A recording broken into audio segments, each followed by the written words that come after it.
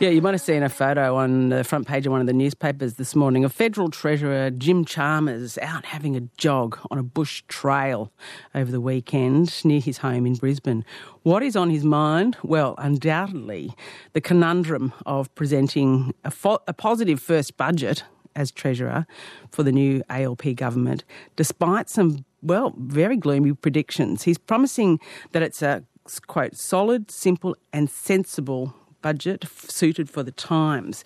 But are there more than a few challenges to be faced? There sure are, both right now and into the future. The forecasts are, really tough times ahead. Rising interest rates, inflation, a downturn in the global economy, and meanwhile the Reserve Bank is now saying the nation's property prices will fall possibly by 20% by the end of 2024. That would represent the largest hit to the property market since the early 80s and strip billions from, at least on paper, wealth of households. Peter Ryan is the ABC's senior business correspondent. He has been doing this for, he's got more than 30 years' experience. Peter, good morning. Good morning, Cassie. Yes, I was actually just having a bit of a quick mental calculation about how many budgets I'd been to, and I think it's at least 20. There might be a few more, but the whole thing has changed over the years, but some things never change, such as the photo opportunities that you mentioned there with Jim Chalmers on the front page of the Australian, but also remember after the 2014 budget where Joe Hockey and Matthias Cormann were caught smoking cigars. That was one of those photo opportunities that the minders definitely didn't want. Yeah, that wasn't a good look, wasn't it? They looked pretty pleased with themselves, chuffing away on these cheroots while, some difficult times were being faced by much of the population. So huge challenges for Jim Chalmers. He looks calm and he looks like he's got his game face on. But, where do you start with what he's facing?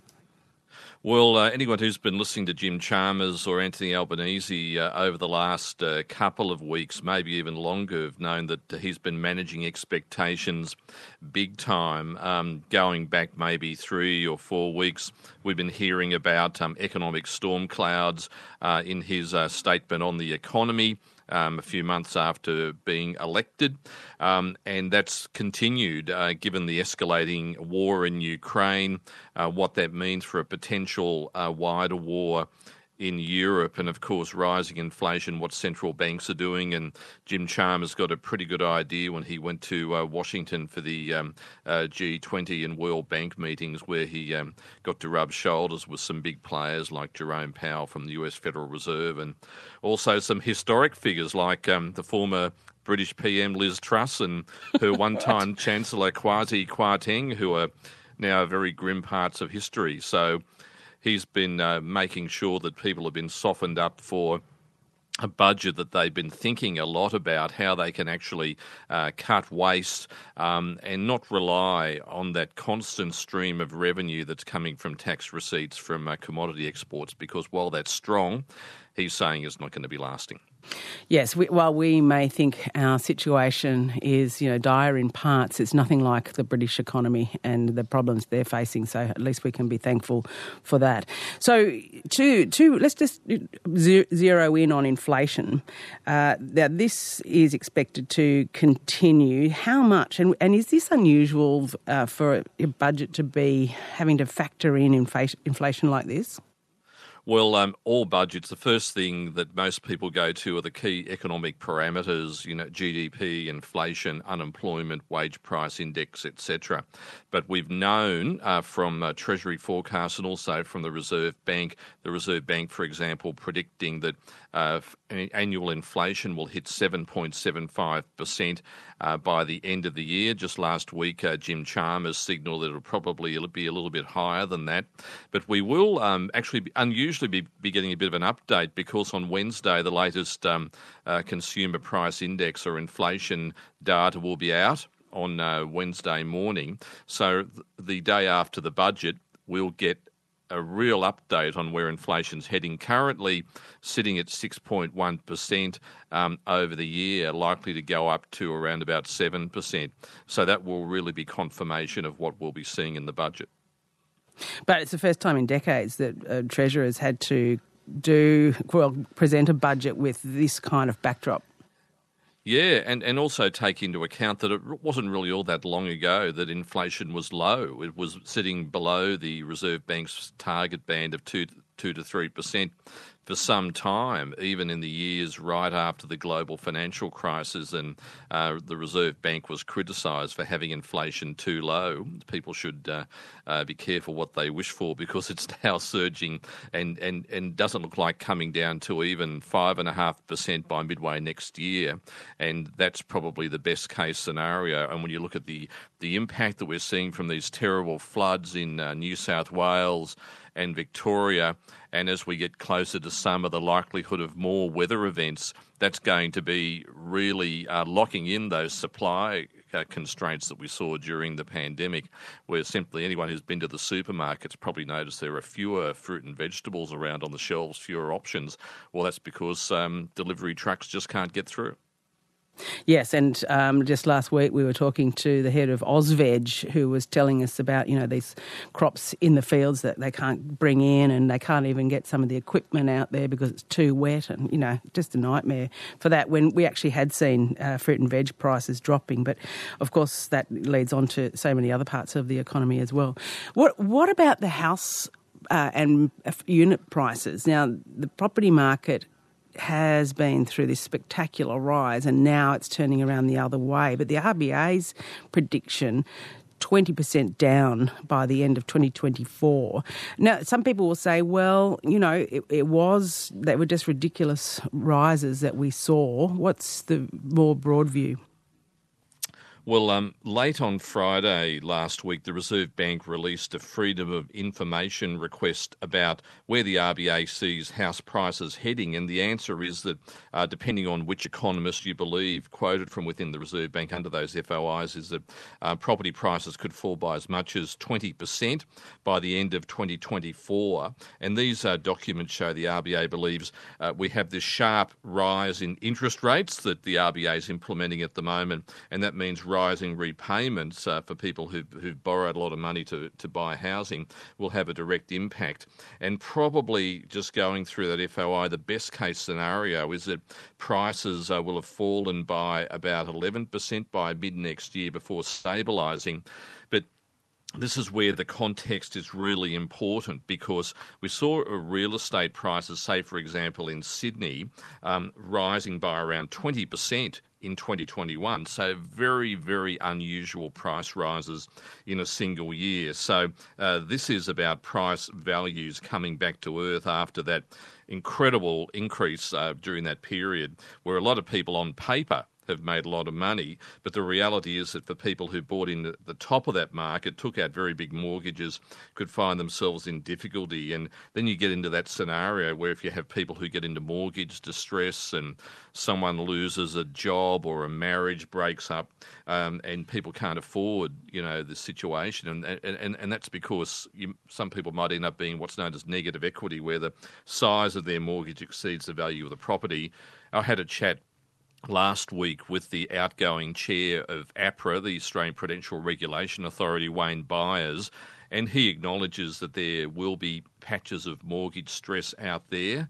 APRA's job is to oversee around about $8 trillion worth of assets, in banks, superannuation, and insurance companies. But he says that on the outskirts, there will be some people who will lose their homes because they won't be able to handle those higher repayments. So there is going to be a lot of pain in addition to the rising inflation we're seeing. Yeah, and imagine the stress of all of that. And you really have to feel for people who bought on the promise that interest rates were going to stay low for up to 4 years. And not a promise, as such. Fair it was, cop. I mean, it's a difficult one, isn't it? Because not everyone's like me who gets sitting around looking at what the Reserve Bank governor says, but Philip Lowe made these comments at a time when it looked as though inflation was under control, inflation hadn't started rising, and it was a signal that, probably could have been interpreted by some people, but it definitely wasn't an assurance that rates would stay low. But, of course, some people have taken that as a view that we'll be fine with these high mortgages for a while. Yeah, that's right. And, there was nuance in what he said at the time, but perhaps the message was louder that people heard than what he he was actually saying. And if you had gone out big and bought at the top of the market, and perhaps you're in a business, a small business or something that's going to be doing it tough, that's really difficult. That's a hugely difficult time. And you're right, we'll see people losing more than just their houses, maybe even their businesses too, if some of this does turn out in the worst case scenario as being predicted. Peter, here's another aspect to this. Now, the cuts that the government is talking about making, it's going to have to. Where, how, there's a bit of talk about, the well-being factor. What are you expecting? Well, this budget will contain a well-being segment, and we haven't seen that before, although it's become a common factor in New Zealand, where this segment will be looking at the social impact of what the government does and its economic blueprints or budgets or strategies. And I think that's really important at the moment because people, given what we've been through over the last 2 or 3 years with the pandemic, but even before that, the way that government decisions impact everyday lives, inflation's either too low or it's too high. You're having more weather events or natural disasters. Is becoming much more difficult to go to the supermarket without, feeling a bit stressed when you see what it all adds up to or putting petrol in the car.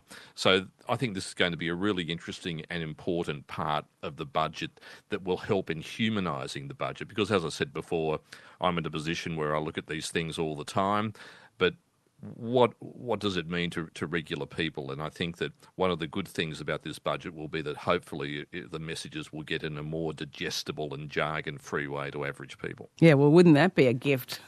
Yeah. Peter, you could be done out of a job. Well, I've been spending my whole career just about trying to sort of decipher through the jargon and make things accessible for general audiences. Yes, so we don't want them to go too far and put me out of a job, but I think seriously it is a good thing that if they actually move closer towards bringing people closer to the budget. And interestingly, with the Reserve Bank Governor, people are certainly paying a lot more attention to what he says these days. And to the Reserve Bank's credit, they speak English more than they used to in the last few years. So we've seen that change very much under Philip Lowe as Reserve Bank Governor. Mm-hmm. Well, you certainly won't be out of a job. Jane on the text line says we need to hear more from Peter Ryan. Always succinct and cuts through. There you go. Was that my mum on the text line again? No, that is a very discerning ABC Radio Sydney listener telling the truth as it is. Peter, all right, well, we'll be watching. Are you getting locked up tomorrow? Not for any criminal matter, but because of the budget? Well, yes, we'll be attending the lockup, and since the pandemic, the lockups haven't occurred in Canberra. We used to all go to Canberra for the big lockup at Parliament House, but the lockups there are limited these days, so we'll be on a floor at the ABC at Ultimo in Sydney, and won't have that glamour of getting around Parliament House or seeing people you only see once or twice a year. And I said to someone at the weekend, feels a little bit like sitting an HSC exam, but maybe a bit less stress. Yeah, your hardest working day, and everyone you ever knew that you wanted to catch up with. I'm sure it's a challenge getting that right, but different these days. Okay, well, we'll check back in with you, Peter. Thank you so much. Thanks, Cassie. Peter Ryan, ABC Sydney senior business correspondent, on what we might expect. And yeah, it does seem like there's a challenge ahead, but there are some bright spots, including, we didn't get to it actually, some of the employment figures, which are startlingly low unemployment, which is good in Sydney. Some other parts aren't so good around the country, including actually in the north of the state, where that's understandable, I suppose, with so much disruption in Lismore and the Northern Rivers area, where it is much higher unemployment than other places. That's kind of understandable. In a moment, why is Stevie Wonder's Superstition